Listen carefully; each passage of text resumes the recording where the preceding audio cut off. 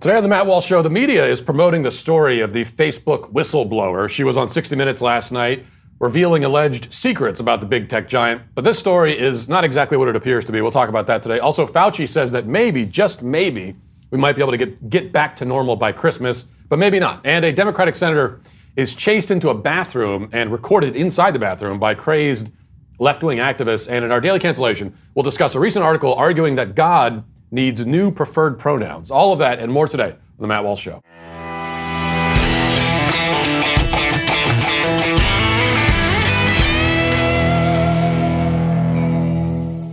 We're going to talk today, to start with, about one of the many companies, Facebook, which is certainly working against us in the culture and is definitely not on our side, even as so many of us patronize it. And which is why I think it's a good thing to start by talking about one of the companies that is on our side and we can be proud to support. That's Charity Mobile. As an increasing number of companies fall all over themselves trying to appeal to the left, wouldn't it be nice to find one that supports your values? Charity Mobile is that company. It's the pro-life phone company. They partner with you to automatically support the pro-life, pro-family charity of your choice with 5% off your monthly plan price. And they've sent millions of dollars to charity so far. You could be a part of that, and a lot of other perks too. You get new activations and eligible accounts. Get a free cell phone with free activation and free shipping when you mention offer code Walsh. Charity Mobile makes it easy to switch. You can keep your existing phone. You may even be able to keep your existing phone number as well. If you need a new phone, no problem. Charity Mobile has a variety of options, from basic flip phones to low-cost smartphones for your to the latest 5G phones. They've got all of that. So switch to Charity Mobile and support the causes you care about. Call them at 1-877-474-3662 or chat with them online at CharityMobile.com and mention offer code Walsh. So last night, 60 Minutes had a lengthy interview with Frances Haugen, formerly known as the Facebook whistleblower. Haugen had worked for the social media company, and during her time with them, she began leaking documents which were supposed to expose the dark and dirty details about Facebook's internal workings. Now, there's no doubt that Facebook's internal workings are indeed dark and dirty. There's no question that it needs exposing as well. And I'm certainly not here to defend Facebook, far from it. But this whistleblower story that the media is telling us is not as simple as they want us to believe. And we know that from the start because they're the ones telling it. Now, keep in mind that the corporate media and Facebook are part of the same machine, the same system. A whistleblower that was really interested in exposing that system wouldn't be so warmly welcomed by it. 60 Minutes gave a platform to Haugen, and the rest of the corporate media has reported breathlessly on the things that she revealed during that interview. And that's not how things would have worked if Haugen was really an avenger for truth and justice, as she's being portrayed, with no political agenda. It seems like it shouldn't be necessary to say this anymore, but somehow it is. You cannot trust a single thing the corporate media tells you. Not a single thing. The corporate media are storytellers. Not especially good or engaging ones, but that's what they are. They tell a story about the world, about society, about us, about you, and all of the news that they report has to fit into that story somewhere. If it doesn't, they're not going to report it. And if they do report it, they'll report it in a way that gels with the story. We have to realize that the relativists have long since taken over our culture. And what that means is that our society is being run by people who literally do not believe in the truth. They don't believe in it as a concept. They don't think that the truth exists. The truth is whatever they tell us and whatever they can get us to believe. And that's something to keep in mind as we look at the story of the Facebook whistleblower. Haugen's basic charge is that Facebook promoted misinformation and divisive and unsafe content, and that it does all this for profit. They put profit over safety, she says. Listen to this. In 2018, Haugen told us the root of Facebook's problem is in a change that it made in 2018 to its algorithms, the programming that decides what you see on your Facebook newsfeed. So, you have your phone. You might see only 100 pieces of content if you sit and scroll off for, 5 minutes. But Facebook has thousands of options it could show you. The algorithm picks from those options based on the kind of content you've engaged with the most in the past. And one of the consequences of how Facebook is picking out that content today is that it is optimizing for content that gets engagement or reaction. But its own research is showing that content that is hateful, that is divisive, that is polarizing, it's easier to inspire people to anger than it is to other emotions. Misinformation angry content is enticing to people and keeps them on the platform. Yes. Facebook has realized that if they change the algorithm to be safer, people will spend less time on the site, they'll click on less ads, they'll make less money. Now, here's the problem. Most of that is certainly true. Facebook does promote divisive content and misinformation, but remember that Haugen and the 60 Minutes reporter, Scott Pelley, are on the same team. They're part of the same system. And that means they're speaking in code to each other and to the audience. What they mean when they say divisive content and misinformation is right-wing content. These words are all interchangeable in their minds, according to the story that they're telling, right? It is, after all, angry, divisive, and false content that's propelled hundreds of BLM riots. Millions of people today now believe that guys like Michael Brown are martyrs and cops are Nazi assassins out hunting and murdering black men, and that America is a systemically racist dystopia where it's essentially legal for white people to kill non-white people. I mean, people believe this. And it is thanks to the work done by both social media and the corporate media hand in hand. But when Haugen talks about dangerous and unsafe content, she's not referring to any of that. If she was, she wouldn't be on 60 Minutes. For her, it's all about the right-wing perspective. That's all it is. And she finally makes that clear by tying everything back to the quote-unquote insurrection.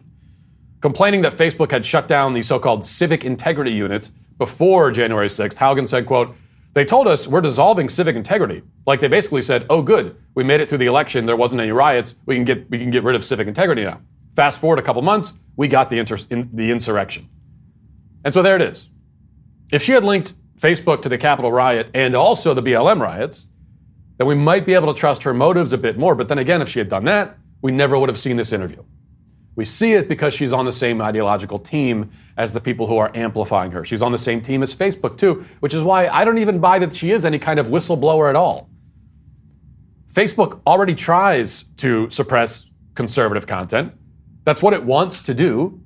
Yes, right-wing content is successful on the platform, relatively speaking, and this is, the left uses this absurdly to claim that Facebook is biased in favor of conservatives because they point to how successful the Daily Wire is, for example, on Facebook. That's only because it's the content people want to see. That's why we're successful.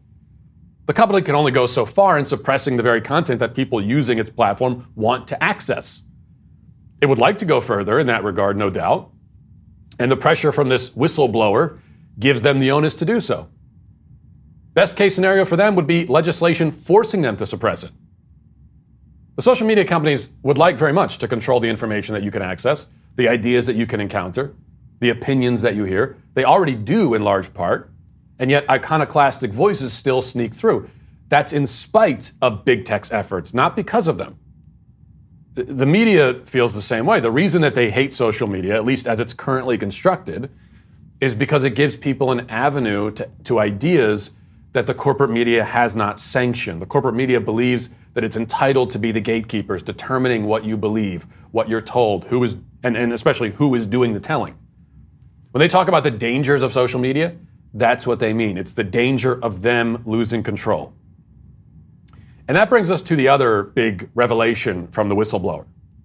That social media, especially sites like Instagram, are harmful to kids. Here's Haugen on that. Listen. One of the Facebook internal studies that you found talks about how Instagram harms teenage girls. Oh, yeah. One study says 13.5% of teen girls say Instagram makes thoughts of suicide worse. 17% of teen girls say Instagram makes eating disorders worse.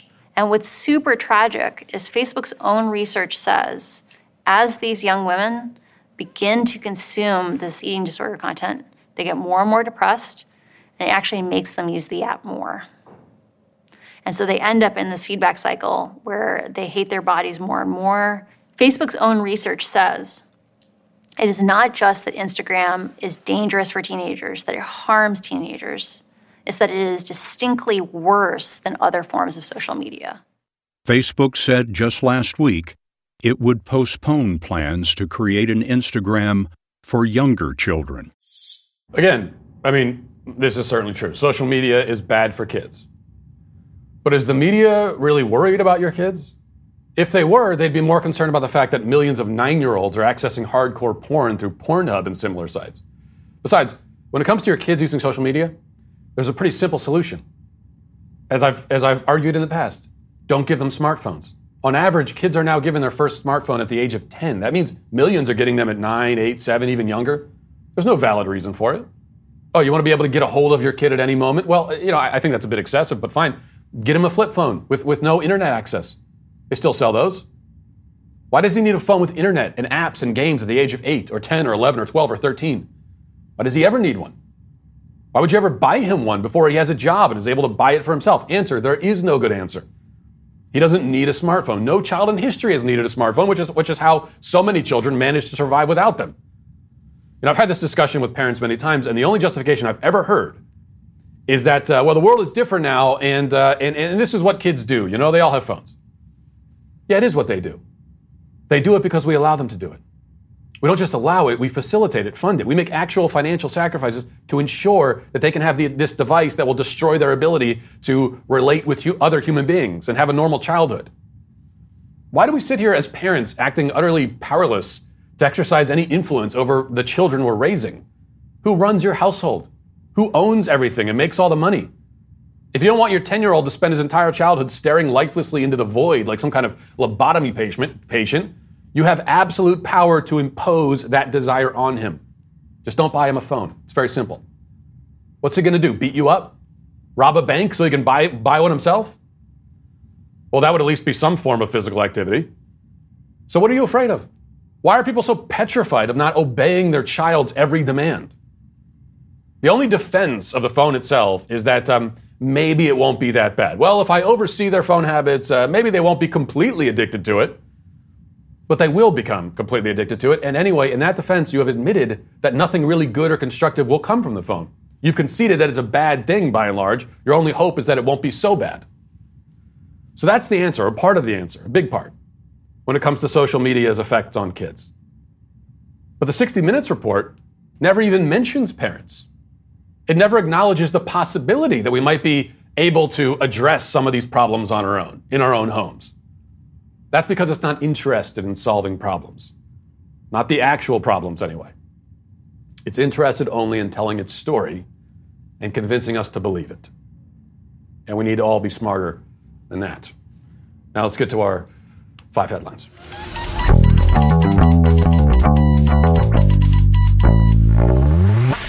Now, a quick word from 40 Days for Life. The new Texas law banning abortion has abortion advocates going insane, and that's good news, but you need to be prepared as abortion is coming up in daily conversation more now than ever. So if you're struggling on what to say and how to say it when abortion is the topic of conversation, you need to check out a recent new book, What to Say When, the complete new guide to discussing abortion.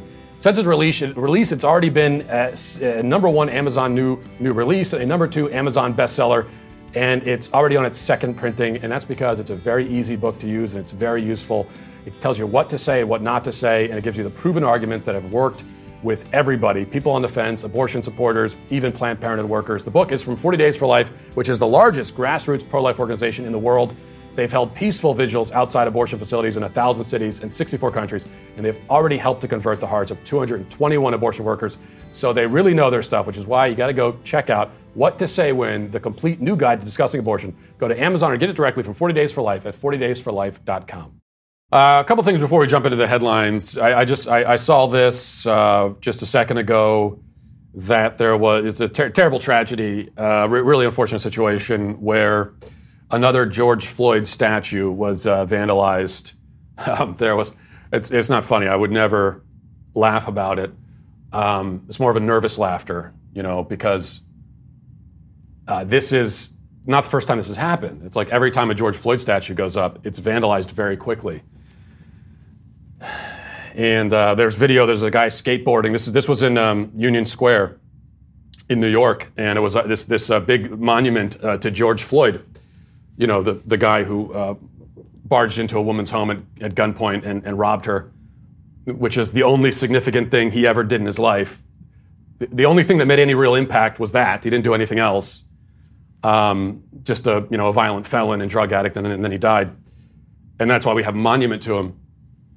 But so apparently this skateboarder guy felt like he wasn't very happy about the fact that we have this big monument to this violent felon who contributed nothing positive to society at all. And so he vandalized it, and it's all on tape. And man, there are still other monuments out there of George Floyd that have not been vandalized yet. And I would never say that if you come across any monument or mural of George Floyd, you should do exactly the same thing. I would never say that. I would never say that. I would never say it. Okay? And, okay. Also, one other note. I was in D.C. yesterday, or this past weekend, and the mask cultists in D.C. are just, it's probably the worst city as far as the mask cult goes. It's absolutely out of control there. That's one of those places where I was actually yelled at by at least one person who said, "Put your mask on," very, very simply like that. And then I just said no and kept walking. And I have found the simplicity. I've worked on different responses in these situations where someone's like, "Oh, just wear your mask, put your mask on." And there are different comebacks you can come up with, but I think the simplicity of just saying no and keep on and just keep walking, I find that to be the most powerful. And it's especially bad now in this COVID panic has turned elevators into, elevators were already awkward. And now that's awkward on steroids because of COVID. I don't know how often you've been on elevators while this is happening. It kind of depends where you are regionally. But people feel like they have to ask permission to come on the elevator with you now. If you get on the elevator without asking, that's seen now as a social faux pas. And so it's sort of flipped the other way, and I'm starting to enjoy it. Because now I get on an elevator without asking, especially without my mask on. And the other people in the elevator will crowd to the other side, like huddling in a corner, especially in a place like D.C. And I have come to enjoy that. You have to, I guess you have to find ways to enjoy these sorts of things. Now, I think on a similar note, Dr. Fauci was doing an interview as he so often likes to do, and he was asked if we might be able to get back to normal. Maybe we'll be past all this stuff with the masks and the elevators and everything by Christmas. Can we get back to normal by Christmas of 2021? And if this feels like deja vu, we were having the exact same conversation before Christmas of 2020. And back then he said, maybe we'll see. And fast forward a year and he's saying the same thing. Let's listen. But we can gather for Christmas, or it's just too soon to tell? Margaret, it's just too soon to tell. We've just got to concentrating on continuing to get those numbers down and not try to jump ahead by weeks or months and say what we're going to do at a particular time. So maybe we could get back to normal by Christmas. Which is always funny to those of us who have been normal since last Christmas and since before that. Those of us who never stopped living a normal life. But what I will say is, now I don't have this experience in my family, so I can't relate to it. Thankfully, all the people in my immediate family anyway are sane people. So I have all sane people in my family, which is very nice. So no one in my family has been waiting around for Fauci to give them permission to gather together for a family reunion or to get together for the holidays. No one's been doing that in my family. But if someone in your family is still doing that, I don't care who it is. If there's someone in your family who's still sitting there waiting, say, "Hey guys, we can't make Christmas plans yet because Fauci hasn't given us the go-ahead," then you're better off without them at the family gatherings anyway. We got to be at a point now where you see this as a blessing. Because you've just weeded out the people who are so mentally and emotionally unbalanced that it's better not to have them there. So I wouldn't be worried about this at all. Go do what you want to do. If there's anyone in your family, anyone who still even now is hesitant about getting together with you because Fauci hasn't said so, then it's better off. Just move forward without them. You have no choice now. Also, Fauci over the weekend had some thoughts on your responsibility to society. He had a little bit of lecture about, and he's been doing this more now, how do we balance freedom versus our responsibility to society? And he had some more thoughts about that. Listen. But you are a member of society. And as a member of society, reaping all the benefits of being a member of society, you have a responsibility to society. And I think each of us, particularly in the context of a pandemic that's killing millions of people, you have got to look at it and say there comes a time when you do have to give up what you consider your individual right of making your own decision for the greater good of society. Well, no, you don't. I mean, that's the exact opposite of the ideas that lay at the foundation of this country. It's the exact opposite. And he's outright saying now, well, give up your freedoms and your rights for society. And the other problem is, you notice how he's not saying, because on the left, they don't have language for patriotism. So he's not saying, well, give up your rights for the good of the country. I wouldn't agree with that either, because especially if you're living in a country that's founded on the notion of human rights, you can't give up your human rights for the good of that country, because you're undermining the very thing it was founded upon. So you're destroying the country for its own good, which doesn't make any sense at all. But he's not, you notice how they don't say that. He's not saying it's for the good of the country, or even like Western civilization or anything like that. It's just this broad kind of amorphous concept of society. What do you even mean by that? What are you referring to? So we're left with this kind of generalized amorphous idea of society, not the country, but society, which of course raises the question of what exactly are you talking about? Our duty to society in general? What precisely are you referring to? And it doesn't matter what he's referring to, because again, in this country, you don't sacrifice your basic human rights. There's nothing that's more important than that. But even so, you notice again what the left always does, and it's effective. Is they're always framing things around the notion of duty and responsibility, moral obligation, calling you to make sacrifices. Now, they're always calling you to make the wrong kinds of sacrifices. They're asking you to sacrifice the wrong things for the sake of the wrong things. And their ideas about our moral obligations are completely twisted and perverse. And same for our responsibilities and our duties. But that's always the way they frame their messaging. And it's compelling to people. And this is why I'm always saying to the right that we need to pick up on that and realize, because for too long on the right, we've had this idea that, well, you can't talk, we don't want to talk about obligations, responsibilities, sacrifice, because that's scary to people. People don't want to make sacrifices, so let's just always let's talk about nothing but their rights and all of that. But rights and responsibilities are two sides of the same coin. You can't have one without the other. And this is something that's compelling to people. You call people to make sacrifices. You talk about what their responsibilities are. Especially in our society today, where people are lost with no sense of purpose. This is the kind of message they're looking for. And they only get it from the left. That's the only place they get it.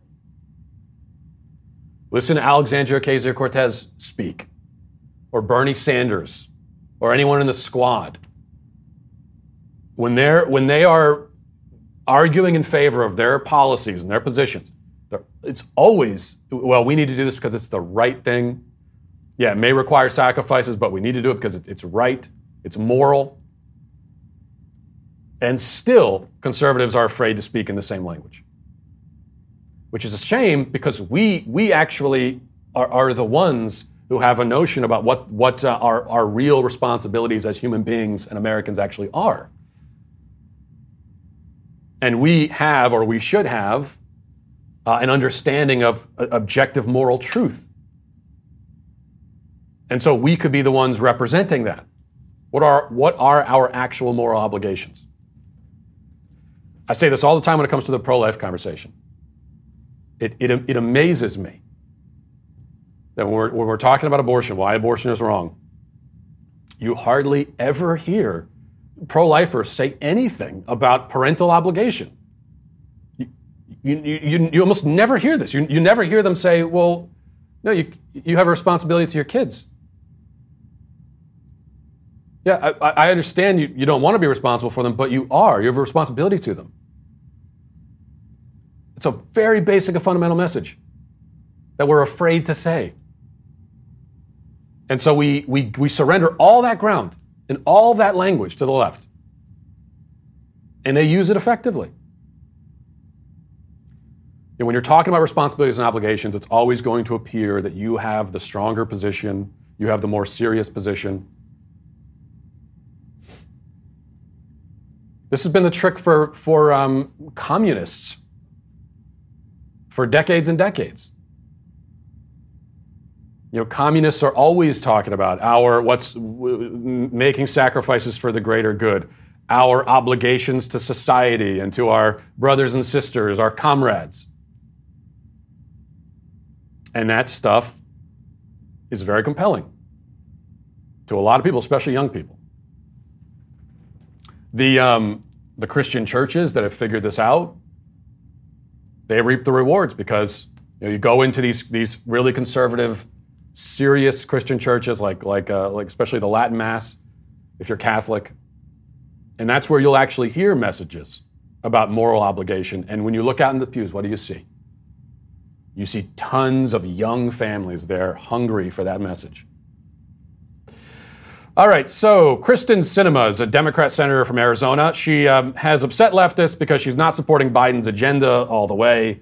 So I'm sure you followed some of that. Don't need to review all of it. She's not showing proper deference to the leftist agenda, and they're mad at her. So they tracked her down at Arizona State. In fact, the day before this, they were at her house with megaphones harassing her. And they felt like that didn't get the message through, so they tracked her down at Arizona State. And they caught her in the hallway on the way to the bathroom. And then they followed her into the bathroom to heckle her. And let's listen to some of that. Okay, I'll be back. So then we want to talk to you real quick. Can we talk to you real quick? Hi, actually, I am heading out. Right now is a real moment that our people need in order for us to be able to talk about what's really happening. We need a Build Back Better plan right now. We knocked on doors. We need solutions. The Build Back Better plan has the solutions that we need. We knocked on doors for you to get you elected, and just how we got you elected, we can get you out of office if you don't support what you promised us. We need 7 million citizenship for 7 million. We need the Build Back Better plan right now. My name is Blanca. I was brought here to the United States when I was 3 years old. And in 2010, my grandparents both got deported because of SB 1070. And I'm here because I definitely believe that we need a pathway to citizenship. My grandfather passed away 2 weeks ago, and I was not able to go to Mexico and visit him because there is no pathway to citizenship. And if we have the opportunity to pass it right now, then we need to do it because there's millions of undocumented people just like me who share the same story or even worse things that happen to them because of SB 1070. So these are, at least one of them is an illegal alien tracking a sitting U.S. senator into the bathroom. Now, you can only imagine the reaction if this was a member of the squad, let's say. This is Alexandria Ocasio-Cortez. I mean, think about some right-wing protesters who are upset at Alexandria Ocasio-Cortez. And they find her in the hallway. They don't even have to follow her into the bathroom. If they just followed her down the hallway for 10 feet and said, "Congresswoman, can we talk to you?" That would be enough right there. That would be another insurrection. And Alexandria Ocasio-Cortez would be doing Instagram live videos about it and crying and saying how she almost died, and they telling wild stories about how they came after her with nunchucks and spears. And that's if they just think about them following her into the bathroom, and she's in the stall and they're yelling at her. And there's a guy in there too. The guy came into the bathroom. Now, you could only imagine the response from the media, but in this case, it's Sinema, who is also a Democrat, but she's being harassed by people who are further to the left than she is. And the basic rule, of course, is that whoever's further to the left is always right. And so these people are being defended for the most part by lots of people on the left. and in the media. Meanwhile, one of these people confesses to being an illegal immigrant. Now, in what other country could you get away with that? In what other country could you be there illegally and then track down a government official on video and confess on video to being there illegally and then harass them in a bathroom, and the next day you're still in the country? What other nation, maybe I should ask, what non-Western nation, let's see, I could see that in plenty of European countries, but in what non-Western country could you do that? Can you think of a non-Western country where I could go there illegally, find one of their government officials, and start harassing them and demanding that they make me legal, follow them into a bathroom? Deportation would be the least of my worries if I did that.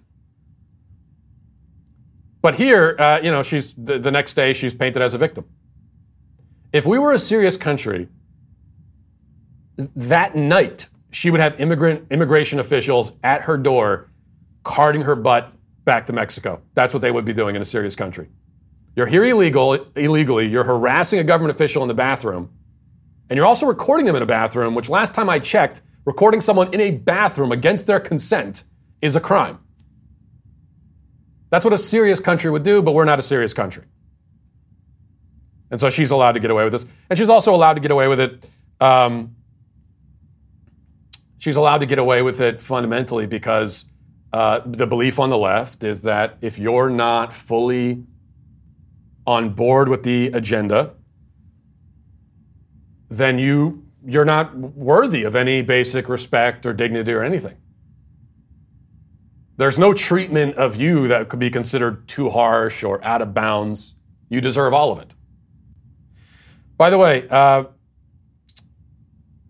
let's see. Someone else, this is Sofia Marjanovic, who is, I guess, one of the people who was involved in this altercation. And she posted on Facebook talking about this, and she said, "I will speak about the controversy regarding following Senator Sinema into the bathroom when I have the time. None of you have a right to tone police my desperate demands for labor protections after what I have endured as a human trafficking survivor due to the effed up gig economy. For now, connect with the fact that you are on stolen indigenous land and indigenous women and children go missing and murdered because we don't have access to stable jobs, stable housing, clean water, clean food, or stable, decent health care, despite the fact that indigenous people have upheld our end of the treaty in assimilating and getting educated. Arizona is among the top 3 states in the U.S. where indigenous women and children go missing and murdered. Give my indigenous relatives to the south of the U.S.-Mexican border citizenship now." Now, I'm not sure what she means by a human trafficking survivor because of the gig economy. Is she saying that she was in the gig economy and that's tantamount to human trafficking, I suppose? But here we go back to this stolen land idea, which doesn't even make any sense. You're saying that this entire country is illegitimate, it's stolen, and therefore you demand that people be made official citizens of this illegitimate government on this illegitimate land that we don't belong on in the first place? So you want more people to come in and take advantage of all this stolen land and the stolen rewards that we're reaping? That doesn't make sense to me, but of course it's not supposed to make sense. This is an emotional temper tantrum. And they feel entitled. I mean, this again, also, the speed with which people develop this sense of entitlement after getting to this country is really amazing. People come here and immediately feel entitled to everything. You know, there was, I don't think we ever talked about this, but there was a few weeks ago, one of the Afghan refugees on a military base who had been saved from his country, brought over here, arms extended open, even if not everybody feels that way, but the government anyway extended it. And he was brought over here, and he had some post that went viral on Twitter because he was complaining about the meals that he had been given. He's brought out of his country, brought to this country, offered a home, And as soon as he gets here, he's complaining because the meals at the refugee, the military base that they're giving the refugees, not good enough. It's not enough. Oh, and also he complained that the Wi-Fi speed was too slow. It's farcical, really. And this has become, I talk all the time about, as Americans, what unifies us, what brings us all together. Right? We talk about if we are one country, what is it that ties all of us together? Aside from the fact that we all live in the same geographical sort of basic region of the globe. And especially when we can't rely on that distinction anymore because the borders don't exist. And what is it? And we hold no real value. We have no values in common. If there's anything that ties everyone together, or most people in this country together, it's the sense of entitlement. All right, finally, this is from Yahoo. I just love the way that this is written. It says, criminal charges were filed against Tarisha Lucas, a 30-year-old black woman, in an unexpected turn of events.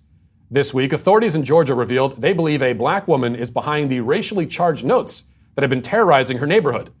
Since last December, a Douglasville, Georgia neighborhood has been gripped in fear due to racially charged messages that have anonymously been left in mailboxes of residents of color. But now officials say police said that they have made an arrest and the alleged culprit is not who anyone would have expected. Wednesday, the Douglasville Police Department confirmed that they had filed criminal charges against Tarisha Lucas. Lucas is a 30-year-old black woman who they believe threatened people in her community while posing as a Ku Klux Klan member. In an unexpected turn of events, okay, I already read that part. Let's see, there was another funny part here. In the notes, threats were made to burn down homes and kill their occupants. The author of these disturbing messages also made it a point to describe themselves as a 6 feet tall white male with a long red beard who did not live in the neighborhood. Shouldn't that have been your first clue that something is slightly amiss here for all these residents who are allegedly terrified? Well, the first clue is that you're getting the racist notes from a KKK member in the first place when there are, like 7 KKK members in the entire country, and they're all in some basement somewhere. They're not leaving any nasty notes on anybody's doorstep. So that's your first clue. And your second clue is that like every single racist note that's been written in the last 25 years has been a hoax. I'm still waiting for an example of one real one. But then, if that's not enough to get through to you, the fact that this racist Ku Klux Klan member would describe themselves in the note, says a bunch of racist stuff, and then signs it, a 6 foot tall racist white man with a long red beard. P.S. I don't live in this neighborhood. P.P.S. I am not the black woman 3 doors down. That is not me. And yet this neighborhood was gripped in fear. And then Yahoo News says that the outcome that anyone who's been paying attention would expect is unexpected. Who could have ever seen this coming, besides literally everyone with a brain? All right, let's read now from the YouTube comments. Who's rocking polka dot and flannel shirts without shame? Do you know their name? They're the Sweet Baby Gang. Okay, so the Good Texan says, Matt Walsh does not own a stove, oven, or microwave because canceling is a dish best served cold. That's actually true.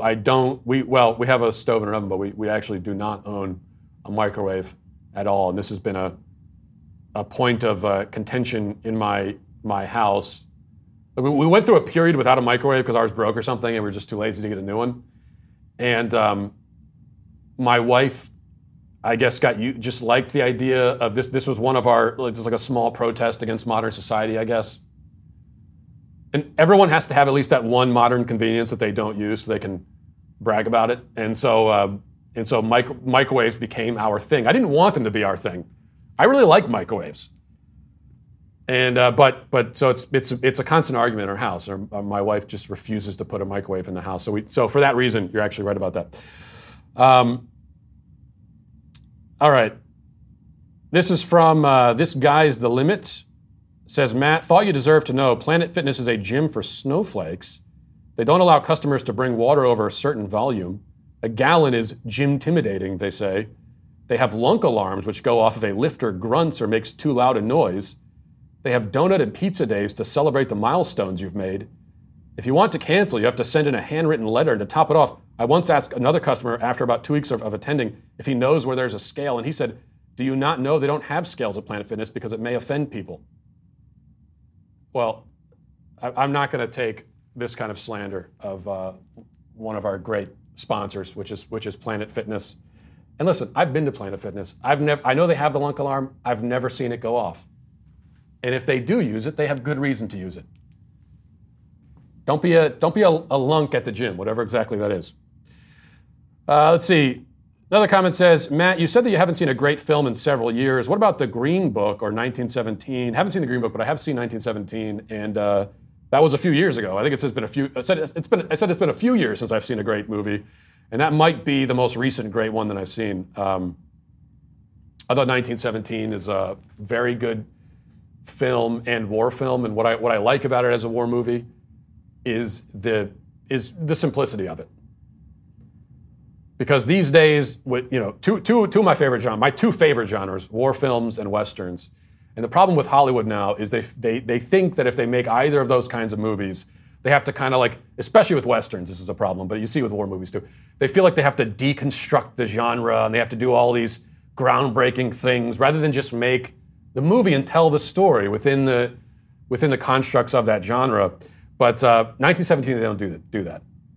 It's a war film. It's a very simple story, but also a compelling one. And yeah, that's a great one if you haven't seen it.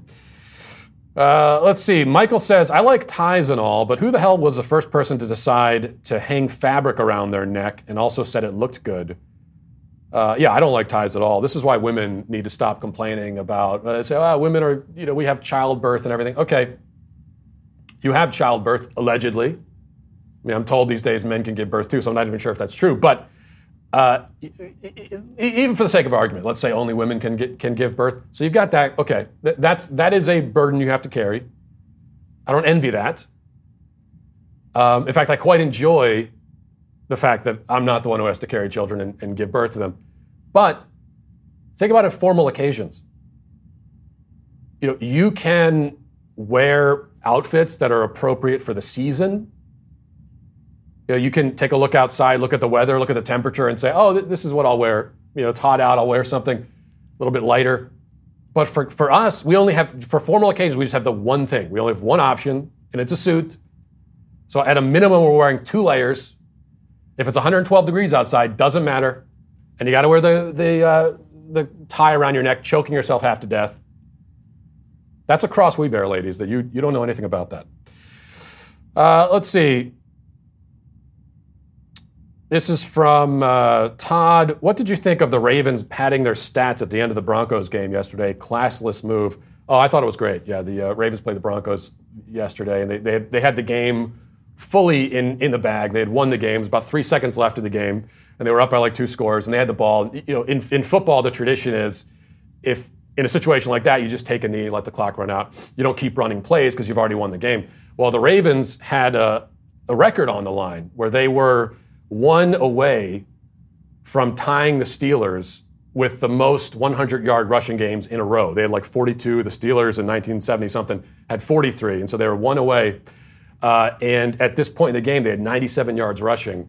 And so the head coach, John Harbaugh, ran a play to try to get those extra yards to get the record, and they did it. They got 5 yards and got the record. And there's been complaints about that. Oh, it's classless. Yeah, I don't want to hear about that. Especially from other players and coaches complaining about it. You play a game for a living, number one. Number two, if you don't like it, stop them. So I don't believe in that, taking a knee. You play to the whistle. That's it. And let's see. Oh, Maximilian says, Matt, your sweet babies are worried you haven't given us an update on Pooh for months. Yeah, well, Maximilian, I haven't talked about it because it's too painful. All right, my guy Pooh Shiesty is in jail. He's facing federal charges. Do you want to bring this up now, this traumatic thing for me, in the middle of the show? And they're trying to pin everything on him. I mean, Pooh would never hurt a fly. Certainly he would never steal drugs from a fly, and that's what they're claiming he did. It's ridiculous. I mean, where would a fly even keep drugs to begin with? So the whole thing's a mess. It's a setup. And they're trying to take Pooh Shiesty down. Do you want to see me cry? Is that what this is about, Maximilian? I'm not going to give you that satisfaction. You're banned from the show. You know, if you're one of the millions of Americans, male or female, who deals with bags and puffiness under the eyes, let me tell you about Genucell from Chamonix. Genucell serum also uses plant stem cell technology to promote visibly healthier skin and the appearance of younger, healthier eyes. Genucell's state-of-the-art technology will become your most powerful weapon against under-eye bags and puffiness. Customers everywhere have been raving about this product.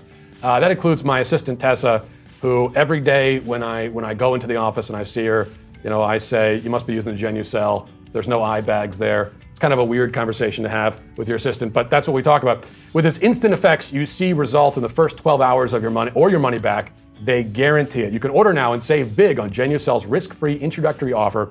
All orders are up to 50% off. So if you want to take advantage of this offer, you got to go to Genucell.com and enter Matt30 for an extra $30 off. Again, go to Genucell.com, enter Matt30, get that extra $30 off. That's Genucell.com, Genucell.com. Let's get to our daily cancellation.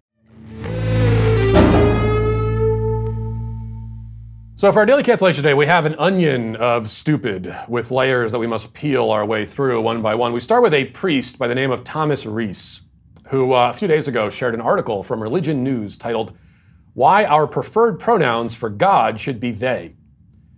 Now, if you know anything about these matters, you've already guessed that Reese is a Jesuit. He's also an author with a large social media following. The article in question was written by a guy named Mark Silk, who is, according to his bio, the professor and director of Greenberg Center for the Study of Religion in Public Life at Trinity College, as well as an editor for Religion News. Now, he begins his screed writing, he says, quote, "Writing last week in the New York Times, linguistic professor John McWhorter waxed enthusiastic about the advent of they as our all-purpose third-person singular pronoun. Now, we'll get back to the blasphemy in the first article in just a moment, but I want to take a step to the side here to read a few lines from that New York Times article first, as it apparently inspired the other one. That piece is titled, "Gender Pronouns Are Changing, It's Exhilarating." And this alleged linguistic professor writes, "The other day I had occasion to use the pronoun they in the new way, referring to a specific person, not your grandfather's singular they with its generic meaning. A student can hand their paper in early if they want to. But they as in, Roberta wants a haircut, and they also want some highlights. I wangled it. Wangled. I don't know what that means, but it required a bit of conscious effort. Pronouns sit deeply in our cognition, used constantly and bound by habit. It's their turn to use the kite, don't you think?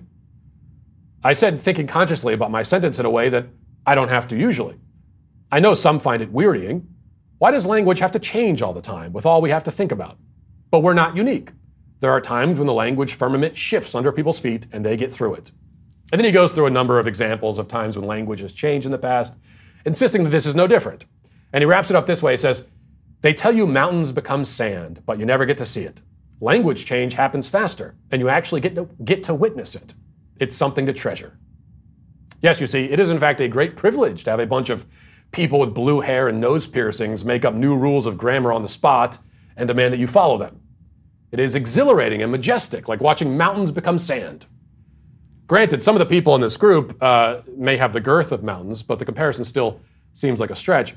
And anyway, I'll have more to say about in response to that. But first, let's get back to Mark Silk over at Religion News, who in his article, inspired by this New York Times piece, writes, quote, "In contrast to being humans, it has long been accepted that God is not gendered, at least within the main Abrahamic theological tradition.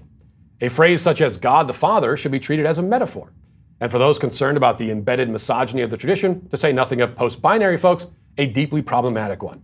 As a result, we have been faced liturgically as well as theologically with the imperative of gender-neutral language, which means being obliged to repeat the word God, where a gendered pronoun would normally be used, and to have recourse to the unattractive neologism God's self, lest, God forbid, we find ourselves saying himself. They, theirs, them, and themself, or maybe themselves, solves the problem. As in, praise God for whom all blessings flow. Praise them, all creatures here below, etc. All right, now that we have the whole picture here, confused as it is, a few responses. First, on the issue of language evolution in general. We must continue to note that this pronoun stuff is not a natural evolution. It's true that language changes over time. Language is fluid in that way. Language is a symbol. It's a sound meant to represent something. You could argue that language is fundamentally arbitrary in that way. We say elephant to talk about elephants and camels to talk about camels, but things could have worked out so that we say camels to talk about animals we now call elephants and elephants for camels. There's no reason why we had to use the particular sounds we use to represent those animals. That's just how it worked out. That's why language can shift and change over time. That's true. Now, in the Times article, many examples are given of past shifts in language. It's argued that what we're experiencing today is just more of the same. But it's not. It's very different. Because most changes in language happen relatively organically. Due to a wide combination of influences, people begin to slightly adjust the verbal symbols they use for certain things, and eventually the official grammatical rules, as written in grammar textbooks and so forth, will change also. But they change descriptively, not proscriptively. They are describing and codifying a change that is already underway.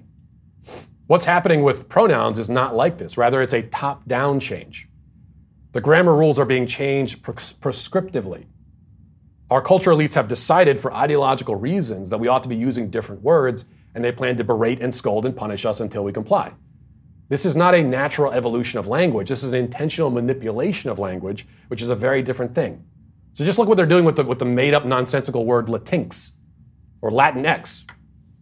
Nobody in that community uses the word or likes it.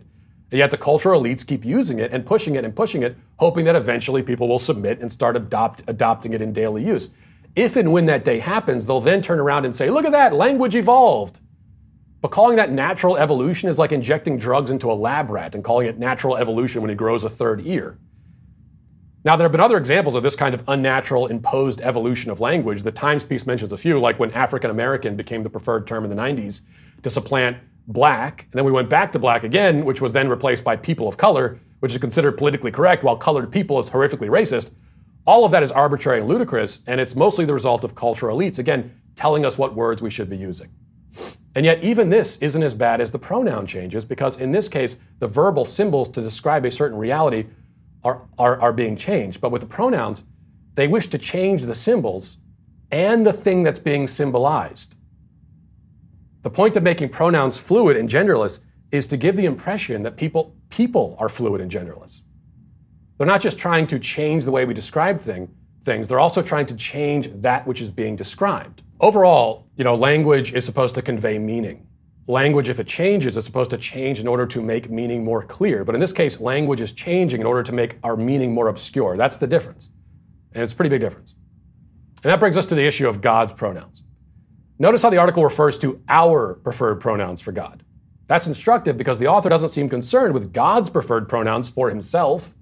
On that end, if you're an adherent to any of the Abrahamic religions, there's no question about it. God prefers to be referred to as he. That's how his book refers to him. That's what his prophets call him. And if you're a Christian, you know that the Son of God, emphasis on son here, not only called God Father, but also was himself a him. It's true that God has no biological sex because God created biological sex. He created biology. He transcends male or female. He does, we don't. And yet God wants us to understand his relationship to us as that of a father to his children. Do I fully understand what that means? Can I fully comprehend that cosmic analogy? No, neither can you. But that's what God has told us, and that's what he's given us. I find it quite telling that according to some people, like the writer of this article and the priest who shared it, we should respect everybody's preferred pronouns except for God. For him, we can impose our own onto him. We have our preferred pronouns for him rather than respecting the ones that he prefers for himself. Because that's what all of this is really about in the end, isn't it? It's about putting us at the center and what we want at the center, rather than subjecting ourselves to any greater truth, like God, or even like grammar. And that's why everyone associated with that article, they're all canceled. And we'll leave it there for today. Thanks for watching. Thanks for listening. Have a great day. Godspeed.